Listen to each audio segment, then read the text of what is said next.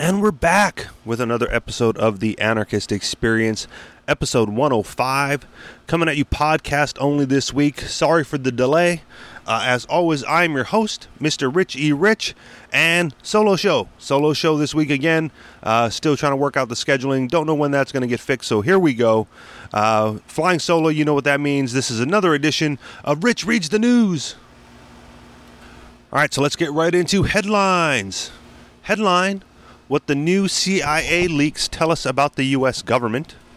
Headlines: Africa trade meeting has no Africans after U.S. visa denials.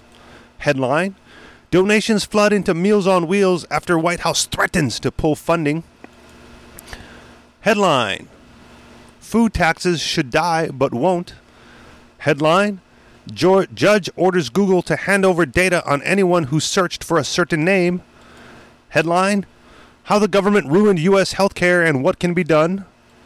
Headline: when they nullify the law, jurors are just doing their jobs. And finally, headline: the EPA may have been in bed with big pesticides for years. All right, let's go right from the top. Headline: what the new CIA leaks tell us about the U.S. government. The greatest danger to the state is independent intellectual criticism. Quote by Murray Rothbard. My hero if I would have heroes, but I don't, so he's not. WikiLeaks may have finally done what many small and anti-government advocates have only dreamed of. They exposed the Central Intelligence Agency for what it is. A bloated government bureaucracy that has grown too large to be restrained. According to the document dump released by Julian Assange's whistleblower hub, this list of highly confidential information regarding the CIA emerged from an agency's Center for Cyber Intelligence in Langley, revealing details of the agency's global covert hacking program. The CIA's hacking effort has been so powerful and effective, the leaks show, that it includes the weaponizing of exploits used against products such as the iPhone, Android phone, Samsung TVs, and Microsoft Windows. This means any of the devices can be used as a spying mechanism at any given time. But perhaps most troubling is the revelation that the CIA lost control of the majority of its hacking arsenal over time. That includes viruses, malware, trojans, malware remote control systems, and the previously mentioned weaponized exploits. In so many words, this means the U.S. government has handed over the keys to the most intimate secrets of every single one of us to anyone with access to these lost tools. By allowing the CIA to grow so absolutely powerful, we also allow the agency to be absolutely careless with our own lives. What we have learned from this, that regardless of how detached we may be seen from politics, its influence and power grows as we refrain from restricting it, even if most of those involved aren't quite aware of the mechanisms that allow for this expansion. The government is the ultimate monopoly, and that's why the CIA is so powerful. As Austrian economist Murray Rothbard wrote in his pivotal essay, Anatomy of the State, the government is entirely wired to be that organization in society which attempts to maintain a monopoly of the use of force and violence in a given territorial area. This is not because there's a conspiracy to ensure every subject lives solely to serve the state, but because government has no moral legitimacy. In other words, government is only powerful because we, the individuals, have allowed it to have sole guardianship over our property, including self-ownership and freedoms. Once government has total control over every basic aspect of our lives, those within government see no boundaries. Why? Because the burden of self-censorship and even the personal responsibility doesn't lie with the individual any longer. Once the government employee crosses over, stepping into a world where he is protected by an invisible authority, he is no longer a person who is led by the same morals that guided him before he assumed this position. He's now a bureaucrat. And as such, he now knows he will no longer have to be accountable for his actions. What does that have to do with the latest revelations on the CIA? When a lack of personal responsibility meets the always ravaging needs of the monopolistic state, the individual loses any sovereignty he has over his own life. The government worker becomes a thirsty member of the state, always looking for ways to undermine freedom, while the so-called private individual becomes just another government enabler under its control. The CIA has been careless with the tools it uses to spy on all of us, and whether or not we are guilty of committing crimes, it is clear that it has been equally careless with what it's extracted from us over the years. This invites abuse from the inside. which is what we saw happening with the National Security Agency after Edward Snowden revealed the massive spying program and sweeping our personal data, while also giving malicious elements outside of the CIA the same access to our personal communications. We have only ourselves to blame for how out of control the CIA has become, and that's because we have forgotten, or perhaps never known, that the government's monopoly over our lives is not granted, not warranted. Will the CIA leaks be the straw that broke the camel's back? Somehow, I highly doubt it. End of the article.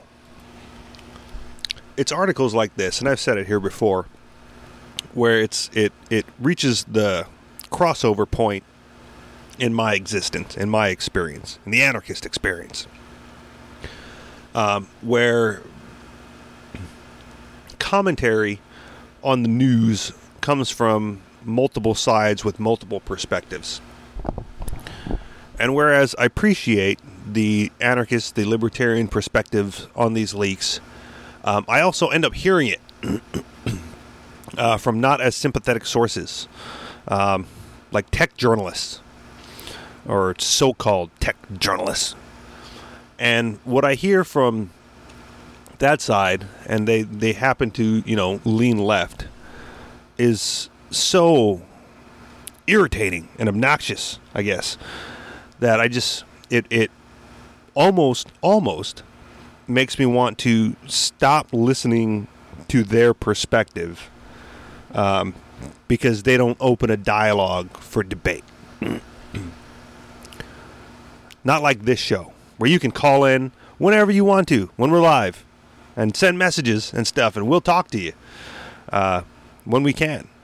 But these tech shows, they don't offer an opportunity to debate. They don't want to. They want to spew their leftist ideological nonsense and their statist ideological nonsense, and it's frustrating. So, despite some of their analysis on the leaks, right? They come from a place of, well, that's the CIA's job, is to spy on foreigners. So wouldn't we want them to have these tools to spy on foreigners? Isn't that, if that's what they're designed to do, wouldn't we want them to do the best that they can at it for America, for us, for the state? And it the question that I would have for them, right, if they allowed an open debate, an open discussion, and I had the time to call in and talk to them, or go do an email back and forth, whatever, is it okay just because it's the purview of their position, right? Is any state mandated purview automatically legitimate because it comes from the state, right? Oh no, there's nothing wrong with murdering brown people in foreign countries, because that's what the military does. That's their purview. Wouldn't we want them to kill the best, be the best killers possible? Wouldn't we want the CIA to be like the best spy team possible? Because that's their purview. That's and from that perspective, to me, right, it erases all morality and all ethics from the discussion. Because the discussion isn't, should it be their purview? It's already assumed that it is, and that because it is, it's okay. And because it's okay, we might as well be the best at it.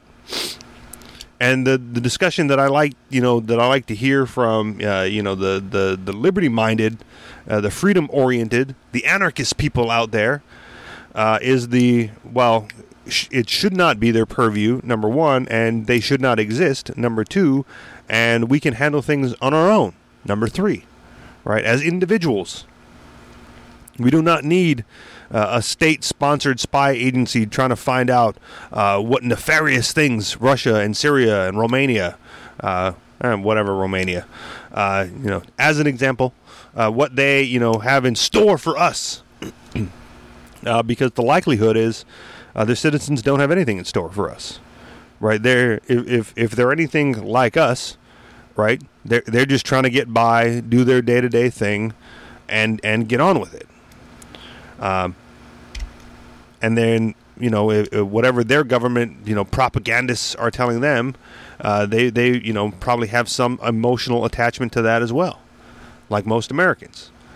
And it ruins the discussion that should be had, which is, do we need them, and why do they exist, and what would really happen if they were gone, right? If the United States of America had no CIA spying on foreigners, who cares, right? I mean, really, who cares? Would it bother you? Would you change your day-to-day operations? Would you do anything differently if the CIA wasn't spying on foreigners? Would you be down in a bunker, worried sick to death that's some agent provocateur, from another state, another country, another nation was going to set out, travel the vast oceans, and do you harm? Would you be concerned about that? Probably not. Right? I wouldn't be. I'd wake up in the morning, I'd brush my teeth, I'd comb my hair sometimes, and I'd head off to work, try to make some money so I can survive, eat some more food, live another day, that sort of thing. And it boggles my mind, when we have, again, highly influential commentators going like, oh no, that's their job. Like, they're good that they have the tools to do their job. If their job is to spy, give them all the tools they want to spy. And then it's like, well, they're only spying on foreigners. It's not like they're the NSA spying on Americans. But that's okay too, because that's the purview of the NSA. Right? If you want to get mad at something, don't get mad at that, because it's what they're designed to do. It's their purpose. The military kills, the CIA spies on foreigners, the NSA spies on Americans, on citizens of the United States, and that's what they're there for. That's their job. And as long as they're doing their job, they might as well do it the best that they can, just like everybody else. And it's bothersome to me. I guess that's the main point. I'm bothered by that mindset because, number one, it's coming from influential personalities in those sectors, right? And unfortunately, once they're seen as an authority in their particular area of expertise, in this case, the technology world and the technology industry, and all new fun tech gadgets and all that crap, then people hang on to their commentary in areas outside of their purview, right? It's the whole, I've said it here before, stay in your lane, right? Like, I listen to your show for tech news and the latest gadgets and, that kind of stuff. I don't listen to your show to hear political commentary, because it's not your lane, right? They even said it once, like, someone called in and tried to have a debate. It's like, this is not the place for that kind of debate. Now, you call into your local political talk show, but I'm going to spew my nonsense on the political realm. I just won't have a discussion with you about it, because this is not the time or place, right? It's the time and place for me to spew my political views, but not the time or place for you to question it, right? You do that somewhere else. So here I am, somewhere else, having a one-way discussion and a one-way debate with tech journalists for stuff out of their lane. And they don't listen to my show, most likely, but I listen to theirs, so good for them, bad for me. But if they were to, right, stay in your lane. I do the Anarchist Experience. It's political commentary from an anarchist perspective. If you want to call in, we do that too. You got to call in, though, right? It's the number one anarchist call-in show available on the Anarchist Experience, or anarchistexperience.com. Right? I really don't know. There's not a lot of call-in shows that I can think of that is, that does it like this. So I'm going to say we're number one. But we open up, and you can call in, and you can try to have a discussion about anything, right? But there's some things that's not my purpose, it's not my purview, so I don't discuss it here, right? Everything I talk about, at least I try to, right? I try to relate my experience, the anarchist experience, with you out there.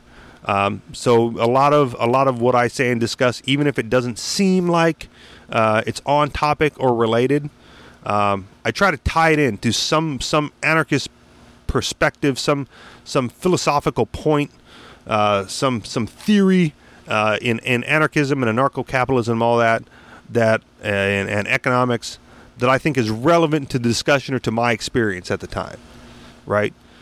And you can call in and you can do the same thing, right? The question we asked at episode 1, right, or maybe not episode 1, because episode 1 was kind of janky and we were just fiddling our way through it.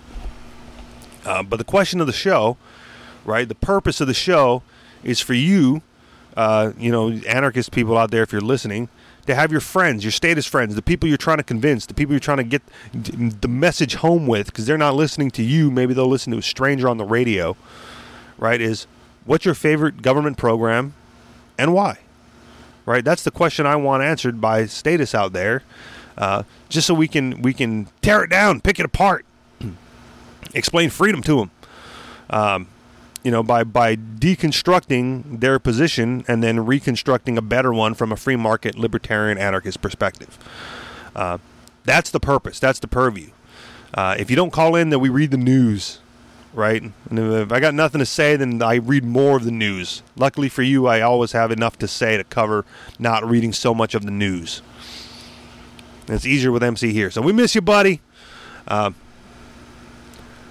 But I don't venture out of my lane necessarily.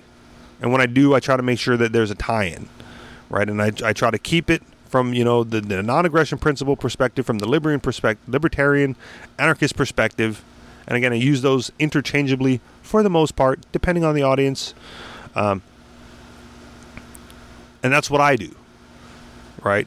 And if you listen to this show, you'll know that when it comes to things like the CIA leaks and the NSA leaks, yes, it's bad, and it's mostly an "I told you so," right? It's an "I told you so" from all the conspiracy theorists, from all the weirdos, from all the freaks out there that actually pay attention, right, and know this stuff, and then the evidence come out and go, "Told you so." But you guys have your heads buried so far in the sand or so far up, some other commentator's arse. That you don't see what we see. You don't know what we know.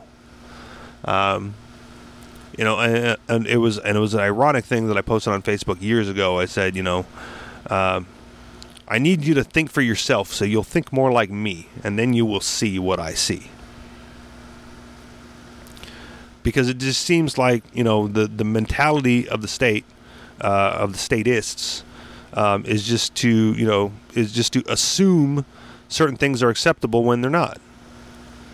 And then the anarchist comes along and goes, well, that's unacceptable. And they go, of course it's not unacceptable. It's their purview. It's perfectly acceptable because that's what they're designed to do. Right? If something is designed to do a thing and is doing the thing, then it's acceptable to be doing the thing. Not that it's moral, not that it's ethical, not that it's right, not that it's righteous, not that it's just, but that it's acceptable to be doing the thing that it's doing because that's what it's designed to do. And I'm here to say no, right? There are bigger questions to be answered before we go, well, are they doing a good or bad job at what they're designed to do? And if we can get that question at the top of the list instead of, well, yeah, look at it, the CIA spies on people, so good. You would want them to spy the best that they can.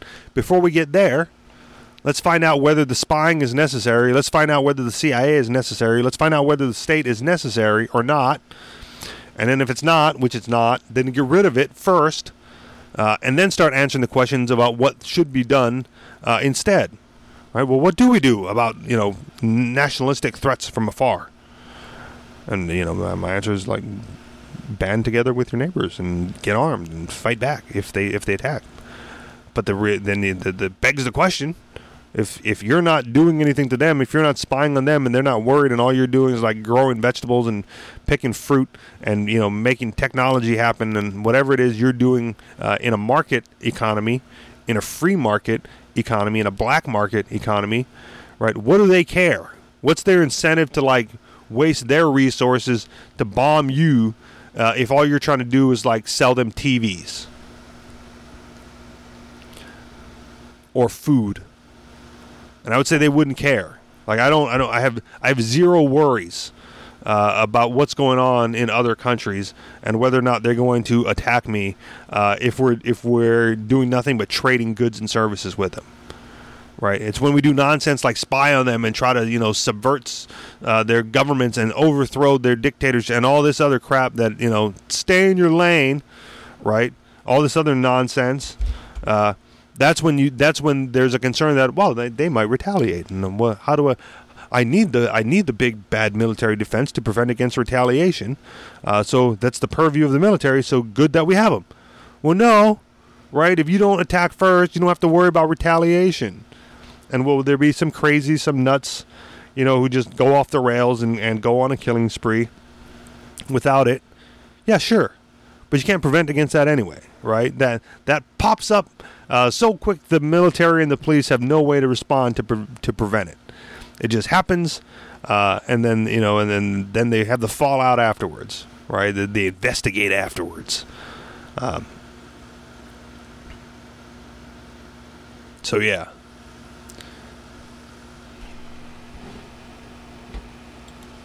I think that's all I have to say about that. Moving on. Headline: Africa trade meeting has no Africans after U.S. visa denials. All right, this was funny because the headline itself so darn catchy, and yet already without reading into the article, which I did, but we'll read it again. Just shows the nonsense of whatever travel restrictions or Muslim bans or immigration controls. Just so stupid, right? Like how do you open up the lines of communication between nations if all you're doing is like not letting them come to the talks? Reading into the article. Each year, the University of Southern California brings delegations from Africa to meet with business leaders, government officials, and others in the U.S. But this year, the African Summit has no Africans. All were denied visas. Visa issues are not uncommon for people traveling from African nations.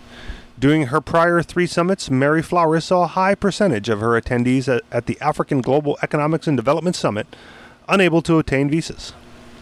Usually we get 40% that get rejected by the others, but the others come, said Flowers, chair of the African Global Economic and Development Summit.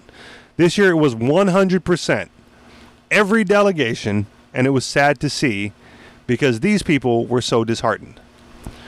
Flowers estimated that she lost about 100 attendees, including speakers and government officials.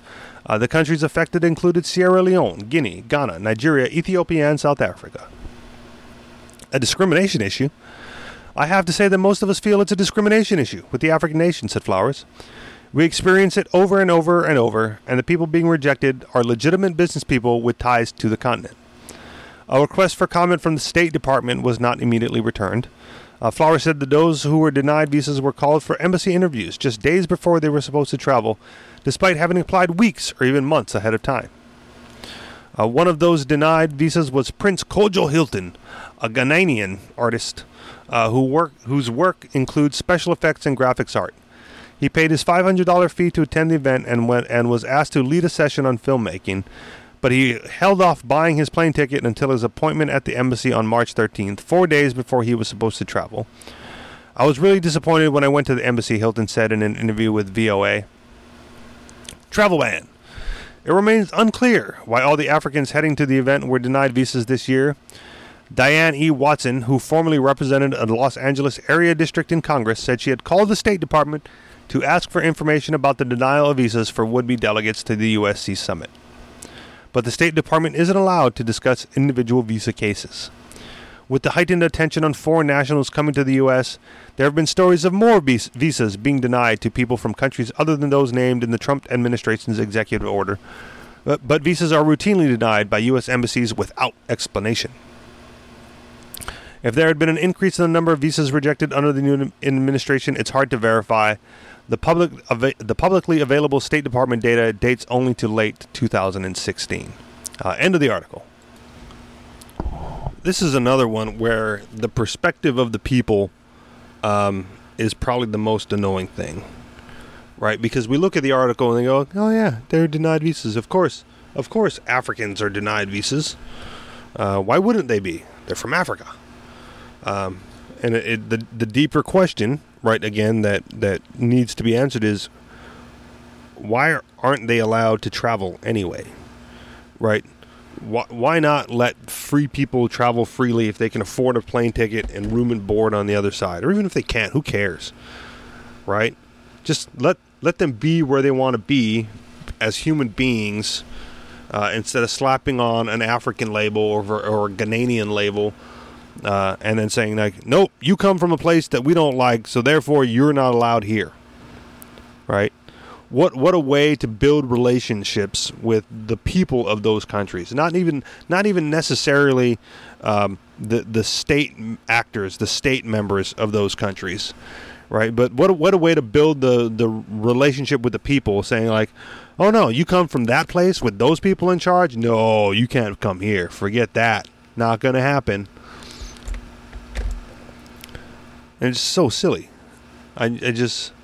It's hard for me now to even wrap my head around the idea that other people have where they say, no, that's unacceptable. Right? Like, why would you do that to another human being? Why would you say that about another person? I understand if you have like a personal grudge against somebody. I've had many of those. Right? But for people you've never met, that you've never seen, that you'll likely never interact with, and you're okay with, like, oh yeah, it's the purview of the State Department, right? Again, purviews, right? The State Department rejects visas, and that's how it is. So it's just what happens. And I just, like, my commentary before I read through the article kind of sums it up, right? Like, how do you expect to build relations? How do you expect to, like, advance your relationship and start to trade with these people? Because I'm sure they have stuff to trade, right?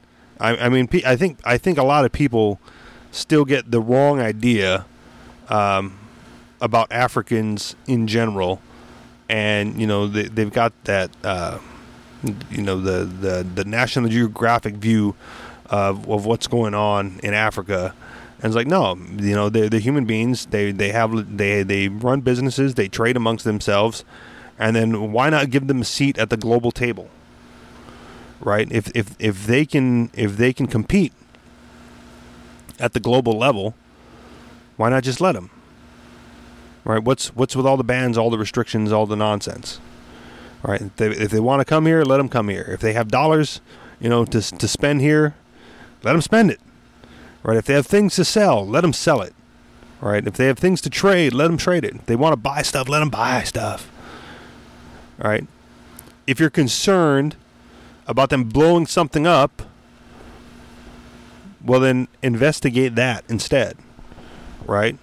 On a private level, right? Not even in the state police, FBI level. But if you're the private owner of an establishment and you go like, man, I think that guy might be trying to blow my place up, then it's incumbent upon you to do that, right? To figure that out. And if it's a private establishment, by all means, keep them out, right? But you can't. For some reason, I don't know how this got construed or misconstrued in the libertarian mindset amongst popular libertarian thinkers and talkers out there, and that's the state, the United States, is one big piece of private property, and so the owners of that private property can keep out who they want. It doesn't work like that, right? You can't be a libertarian, no true Scotsman, whatever. You can't be a libertarian or an anarchist and still think that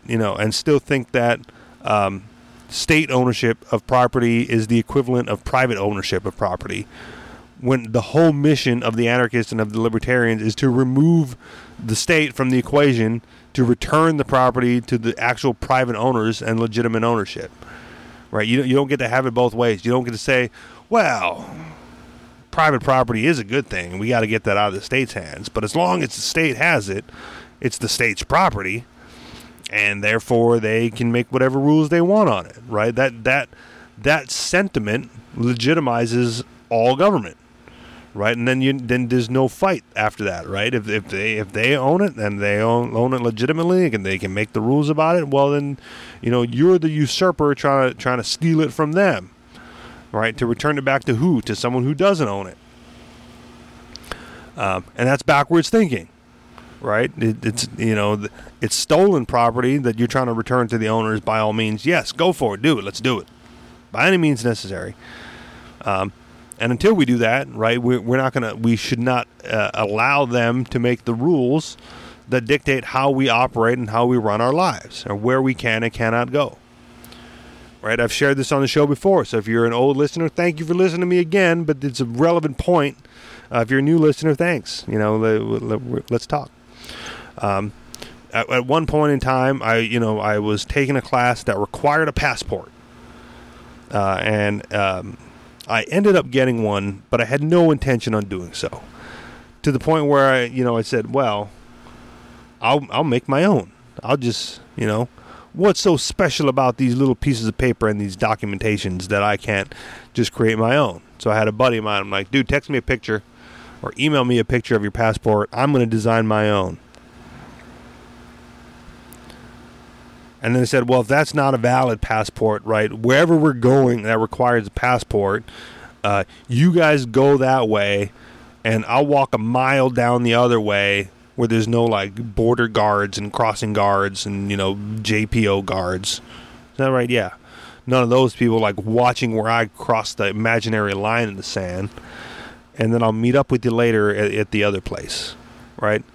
If the illegal Mexicans can swim across a river to get here, then I can swim across whatever to get to wherever we're going to. Or at least close enough. There's got to be a way. And that was my mentality. And unfortunately, my another buddy who was taking the same class found a way to expedite the passport process. And I was like, okay, we'll just, for expediency and not to rock the boat, I decided to get it back. And not to rock the boat too much, right? Because this point also goes back to the whole stay in your lane thing, right? The class that I was taking wasn't a political philosophy class, so I held my tongue on a lot of things that I could have come out with the anarchist perspective on, or had a discussion about. But I went, okay, that's they're not bringing it up, right? Kudos to them. They're staying in their lane as far as the topic of the class. So I'm gonna let certain things slide, and I'm not gonna comment on it. I'm not gonna say anything about it, at least from the anarchist perspective. So I said, okay, well, we can get the passport, by all means, let's just go ahead and do it. And we didn't travel anywhere. It was a thing. It was it was a teaching moment. It was a teaching moment that required an anarchist perspective. But again, the tongue was bitten, and I kept my mouth shut. So let's comment on it here, because I'm in my lane now, and I can do so. So one of the topics of the class was a focus on freedom and liberty. I'm like, oh yeah, I love freedom and liberty. And the reason you have the passport is because without the passport, you don't have the freedom or the liberty to travel wherever you want. So this is the thing, right? If you want freedom and liberty, you must have a passport. In my mind, I'm going, well, that begs the question, does it not? What kind of nonsense is this where I have to ask for permission to have freedom and liberty? Bullshit. But I didn't say it at the time, so I'm saying it here. I shouldn't need a passport to go anywhere, right? I should just need the ability and the funds to get to where I want to go, and that be the end of it, right? If I want to go to Cambodia, I should just be able to afford a plane ticket to Cambodia and spending money and whatever else I want to do there. That's it. I don't need a passport. I don't need a visa. I don't need permission. I should just be able to go. Same for any other country. You want to go to Thailand, go to Thailand. You want to go to Mexico, go to Mexico. You want to go to Nova Scotia, go to Nova Scotia. But you don't need a little piece of plastic or a little piece of paper giving you the permission to do so. That's slave mentality. That's not freedom mentality. That's not liberty mentality. The liberty mentality is I go where I want to go because I can go there. Period. End of story. Right? None of this like, oh, I wonder if it's a country that I'm not allowed to go to because I was born in a certain area. People get all excited about opening up Cuba. Right? To United, oh, Cuban, you can now, if you're from the United States, you can now go to Cuba. United States government finally gave you permission, you United States citizen, to go to Cuba. Right? Like they gave you the permission. Without their permission, you would not able to go legally. Right? There were consequences and repercussions if you wanted to travel outside of their purview, outside of their allowable zone. And you got the little piece of plastic, so they call it freedom and liberty. It's nonsense. It's a restriction. It's a license. It's a permission slip. It's a permission slip from your masters to go where you want to go. So I feel bad for these Africans, right? I don't know what their purpose at these meetings were, or what the discussion was, and who knows? It may not have been freedom and liberty discussion. They might be discussing, oh, how can Africans have a better state, and then take care of the African people and extract money and wealth from them. Who knows, right? But irrelevant to my point, which is that they shouldn't be banned. They should be allowed. They should be allowed to come and have those discussions, right? The discussions. I don't have a problem with the discussions. I don't have a problem with different perspectives. It's when those perspectives get enacted under the force of violence and threat of violence and down the barrel of a gun that we have an issue. Right? If they want to take policies back to Africa and the African people don't consent, and therefore the policies go nowhere, good on the African people. If they want to take policies back to Africa and force it upon the African people, bad on them for doing so, and poor African people for not rising up, revolted, pitchforks and torches and all that nonsense, to revolt against their oppressive regime. And boo to the Americans out there, right, who have that same mentality. I was thinking about this mentality, right, and I may or may not. So if I don't already have it up by the time you hear this, please feel free to go ahead and steal the idea. But the idea is just it's another parody Facebook page, just another, I'm going to call it the political shepherd, right? If all these thinkers and people out there who just listen to the commentary from either the left or the right and just bow their head and nod along with what their political masters are telling them, well then why not get them to bow their head and nod along with the message of freedom and liberty, right? And that's where the political shepherd comes in. I will lead the flock. And any other political shepherd out there, grab a flock and lead them too, but lead them down the path of freedom and liberty and free markets and free trade and voluntarism and all that other stuff. Right? If they're such sheeple and can be led so easily, right? Let's just lead them. Right? Who cares about breaking away and like, I'm not even saying like, join the political parties and run for Congress or do anything like that. I'm just saying, grab them by the brain horns and show them a better way. Show them the righteous way, the just way, the anarchist way of how human interaction should be conducted, free from force, fraud, and coercion.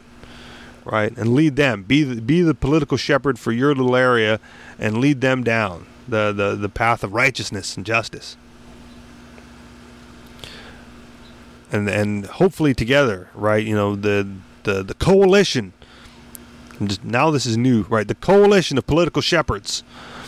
Will turn the tides and remove this nonsense, right? The people who actually run for office. We'll get the idea, hopefully, and we won't have to worry about there, and they'll quit and they disband the government, and then the Africans can come to the African summit whenever they damn well please, right? And whenever they damn well, they can come to the summit, and they can come whenever they damn well please, because this will be the bastion for freedom and liberty where you're allowed to be here. And if you break a law, you'll be punished under the law, under the private property laws of whosever property you violated as such, and not under, not under some, BS man-made law, but an actual property rights violation. And as long as you're respectful of other people's property, you ain't got nothing to worry about. But that's not the world we live in right now. So right now you have an African summit with no Africans. Right? How stupid is that? How stupid is it that 40% was an acceptable rate to begin with? Oh yeah, we usually get like 40% rejection, so, it's no big deal. Just, 40% of people usually don't make it in. And they're happy about that. And 100% this time is like, oh, that's over the top. Right? Just like wages. 100%, oh, that's slavery. 40%, oh, no, that's acceptable. You should be paying 40% of your taxes, 40% of your wages and taxes. That's perfectly fine. That's about right for the government. They need about 40% from everybody to run efficiently and effectively. Nonsense. Nonsense, I say. All right, moving on. Headline. Donations flood into Meals on Wheels after White House threatens to pull funding.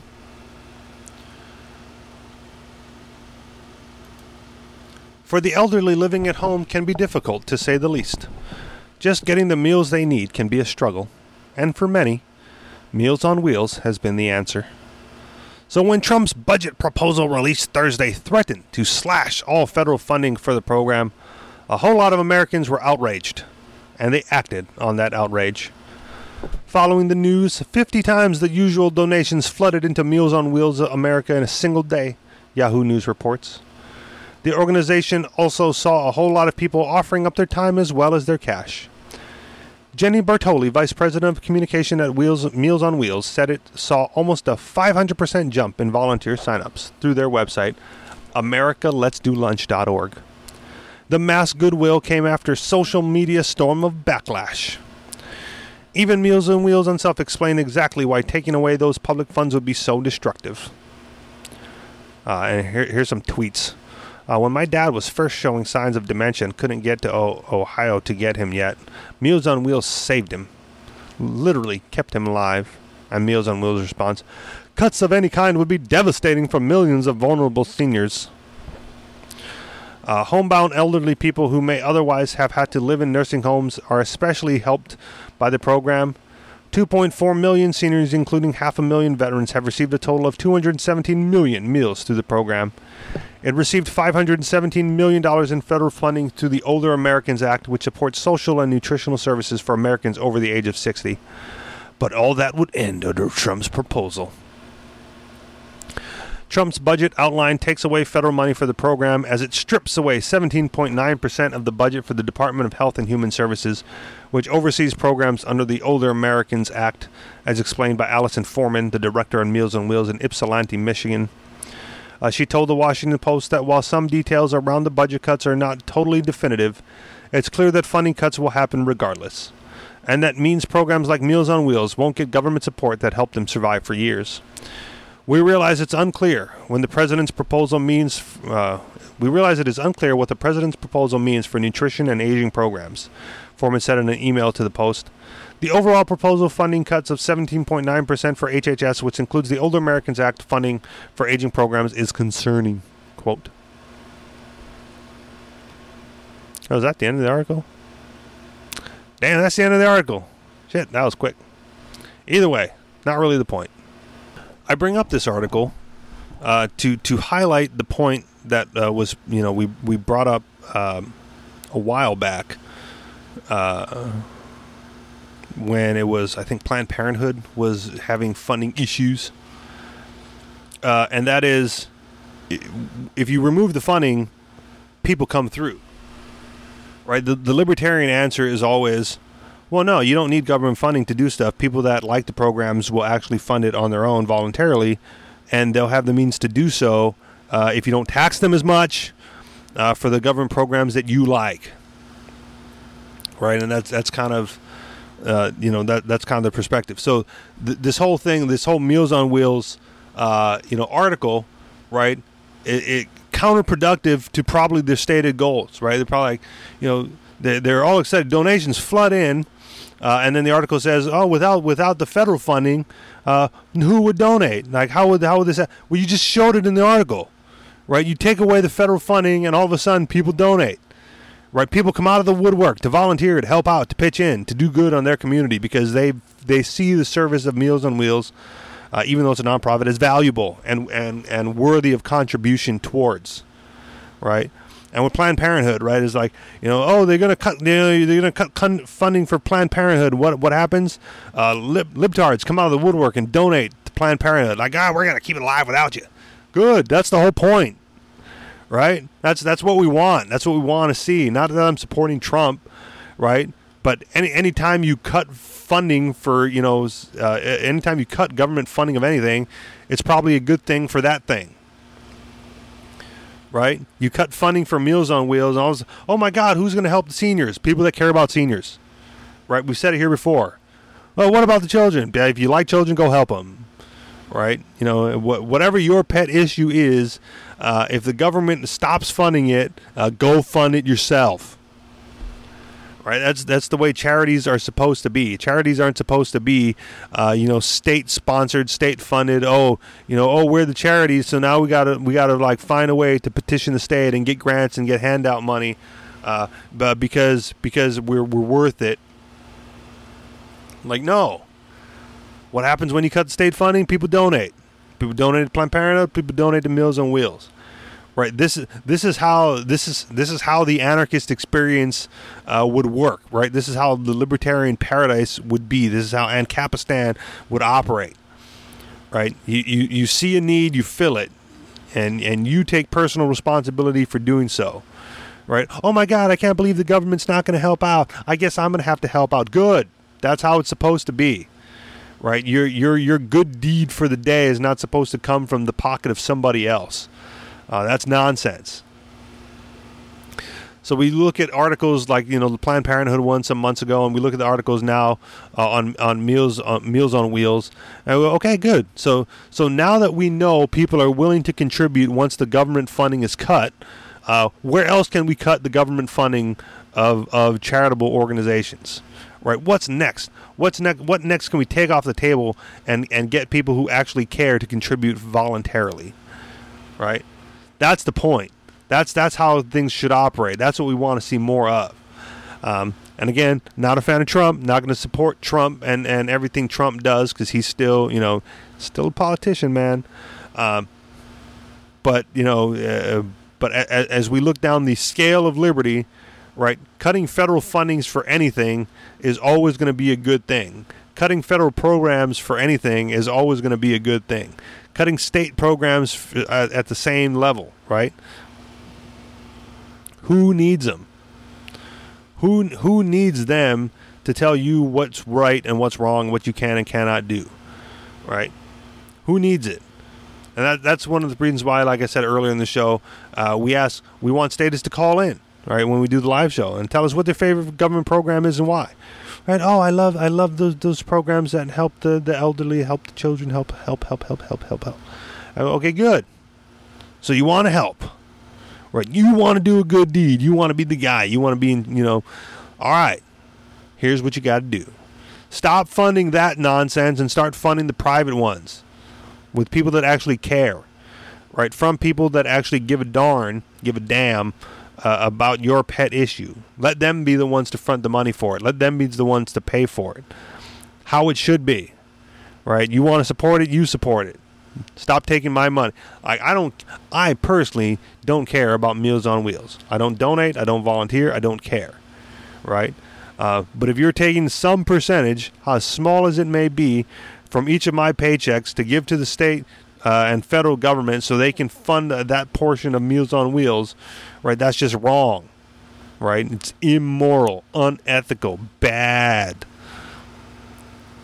Because it's not yours to give. It's mine, and I don't want to give it. I want to donate to something else. Sorry, too bad. So sorry, seniors. I don't care about your Meals on Wheels, right? Let someone else handle it. Or when a need arises for me, when I'm either old or I have someone who needs it, well, then I'll have the need. I'll go like, oh, good thing this exists. Let me throw a couple bucks your way for doing a good job now, right? But I'm in no need of your services. Thank you very much. I don't want to pay for it. I want to pay for the stuff that I like to pay for, the stuff that I want in my life, not your nonsense. Thank you very much. All right, last article, and then we're going to wrap the show because I've got other stuff to do and I'm running out of time to do it. How the government ruined U.S. healthcare and what can be done. From Mises.org. It's about time we got another Mises article. Love these guys. Government's meddling in healthcare business has been disastrous from the get-go. Since 1910, when Republican William Taft gave in to the American Medical Association's lobbying efforts, most administrations have passed new healthcare regulations. With each new law or set of new regulations, restrictions on the healthcare market went further, until at some point in the 1980s, people began to notice the cost of healthcare had skyrocketed. This is not an accident, it's by design. As regulators allow special interests to help design policy, everything from medical education to drugs became dominated by virtual monopolies that wouldn't have had otherwise existed if not for government's notion that intervening in people's lives is part of their job.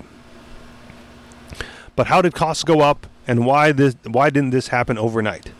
It wasn't until 1972 that President Richard Nixon restricted the supply of hospitals by requiring institutions to provide a certificate of need. Just a couple years later, in 1974, the president also strengthened unions for hospital workers by boosting pension protections, which raised the cost for both those who run hospitals and taxpayers in cases of institutions that rely on government subsidies. This move also helped force doctors who once owned and ran their own hospitals to merge into provider monopolies. These, in turn, are often only able to keep their doors open with the help of government subsidies. This artificial restriction on healthcare access has yet another harsh consequence: overworked doctors. But they weren't the first to feel the consequences hit home.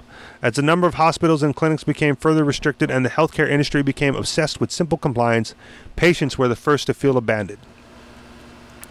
According to Business Insider, the average doctor has thousands of patients, and each visit lasts less than 30 minutes. Prior to the government's slow but absolute control of healthcare, the doctors listened to the patient. Many old-timers will confirm, even if they couldn't afford it, few were turned down. Now doctors can hardly recall the conversation they had with the people they're supposed to be looking after. As President Barack Obama pushed further restrictions on the insurance industry by touting his Affordable Care Act as a piece of legislation that would make insurance more affordable, ignoring that insurance isn't the same as care. That's a big point right there. I'm going to stop there for a minute. Insurance isn't the same as care. All right, this right here, I'm going to stop for a minute right here because this is the big problem that people think when they get into the healthcare discussion. All right, they go, I need health insurance to get health care. The answer is no, you don't. It's different. It's insurance. It's not care. Once you find it in your mind to separate the two, a lot of other things fall in place. Like why you shouldn't be needing insurance for regular health care. Back into the article. The overall cost of coverage also increased over the years. And as a result, a new group of independent healthcare professionals went on to ignite one of the most liberating revolutions in recent U.S. history. Business Insider chronicles the story behind Dr. Brian Hill's practice. As a pediatrician, Hill spent most of his life dealing with insurance companies, but one day after answering an impromptu house call, he decided he had enough. That's when he learned about primary care clinics. These offices remain open by giving patients memberships in exchange for a monthly fee that covers most of what the average patient requires. As a result, the patient pays the doctor directly, and neither party is forced to navigate the complicated rules imposed by insurance companies. In September 2016, Hill opened his practice in South Carolina, and he's not planning on going back. But he's just one of many. As ACA became increasingly suffocating to patients and providers, many doctors ditched the system altogether, while others went into the primary care business. On average, members of these direct primary care clinics pay as little as $60 per month, with couples paying about $150. Without having to handle heavily regulated middlemen, patients have a clear picture of how much they spend on their health by being members of such practices. They also enjoy the peace of mind of knowing their doctor. Studies have already demonstrated that when there is good communication between doctor and patients, treatment are more efficient. This is not simply because doctors giving more patients attention. but also because they are able to tailor certain treatment to the patient's lifestyle, health, and activities. By removing the government entirely from the picture and allowing patients and doctors to once again deal directly with one another, the practice of embracing primary care helps to illustrate the importance of an individual and personalized approach to healthcare. For government and government's bureaucrats, everything is dealt with from a collective perspective. After all, if all you have a hammer, everything looks like a nail. When government gets involved in healthcare, everything looks like another number, another statistic. But what bureaucrats fail to understand is that they do not possess all the answers. Only a doctor who is paying attention will be better to help an individual patient, not a few thousand new regulations. In essence, what is a growing movement seems to suggest is, even if doctors and patients are unaware of the interventionist forces driving the cost of doing business and receiving medical attention, they're still driven into the open arms of the free market at some point or another. In the end, needs speak louder than ideology. End of the article. It was for dental work for me, but I ran into this type of arrangement at a local dental clinic because I'm on the because of my injury that I sustained over a year ago. I was forced, not forced. I whatever, forced by nature to sign up for some Obamacare. Call it Aloha Care here in Hawaii, where we do the show from. Because I was uninsured at the time, and what happened? Stuff happens, and medical bills are way too expensive, and I was just gonna not pay and then default and do all that other stuff that I'm allowed to do, even though it's not right. So I feel bad, and you want to call me a hypocrite? Call me a hypocrite. I'm comfortable with it for this particular issue, anyway. But I needed some dental work, so I found out from the insurance company, no, do I have dental care? Is that a thing on whatever you guys asked me nicely to sign up for? And it was catastrophic, right? Emergency. If I'm in pain, it's covered. And they don't do anything except for extraction. So if you're on the free dental plan, it's if something hurts, they just fucking pull it. That's all they do, right? It's okay, well, if you want anything more than that, if you want to get actual work done, you got to pay for it yourself. All right, so it's worthless. So I don't feel too bad. But I went to the clinic, the dental clinic, and when I got there, they said, "No, sorry, we don't take that insurance." I'm what? If I sit on the phone, you did. Came all the way down here. Someone better help me out here. And so the dental clinic itself bent their own rules and allowed me to proceed onward and to at least get a checkup to see what was wrong, what was causing me the distress. And then to fix it, they charged, and I paid. But, they were well, if you go and get other dental insurance, then we'll take that. So I was well, how much does that cost and how does that work? And what a nightmare, to do that, right? Because the break-even point for the dental insurance that I would need to have gotten was after a year, right? I would have to pay into it for an entire year before they actually started to provide any coverage, right? To make sure you don't just sign up for it and leave, which, whatever. You got to pay. They don't do anything for you until after you buy into it for a year. And I was well, that's stupid. I don't want to buy into it for a year because the work I need done is going to be the same amount if I just go get the work done and pay out of pocket than pay these assholes for a whole year, to not cover it until a year later. It's stupid. But the dental clinic itself offered one of these, arrangements where you pay them a monthly fee, or an annual fee, and then they do a certain amount of work, free of charge for the most part, as part of the package deal. And then things that are above and beyond the package deal, you got to pay above and beyond the package price. Wow, that's an interesting way to do it, right? Insurance is such nonsensical that they've come up with their own subscription program to get dental work done. And although I didn't sign up for it because they fixed me up, I paid the cash, and I'm all right, I'm good to go for now. We'll see what happens when another injury or issue or pain pops up. But I just wasn't willing to pay the monthly fee at the time. Still aren't, but I'm glad it's available because if I ever do need to go down and get it done again, I'm definitely going to sign up for this thing instead of the insurance. So I can totally see right where that clinic is going and where this article is going, and that's that the market will eventually find a way.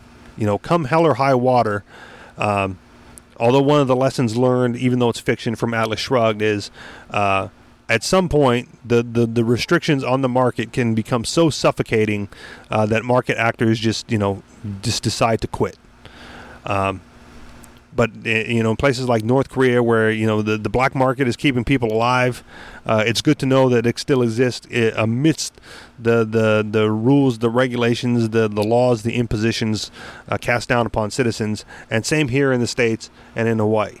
Right, it's good to see that that there's still the gray area, the gray market that people can operate in to get the stuff they need and the stuff they want done without fear of repercussions from the government and other state actors.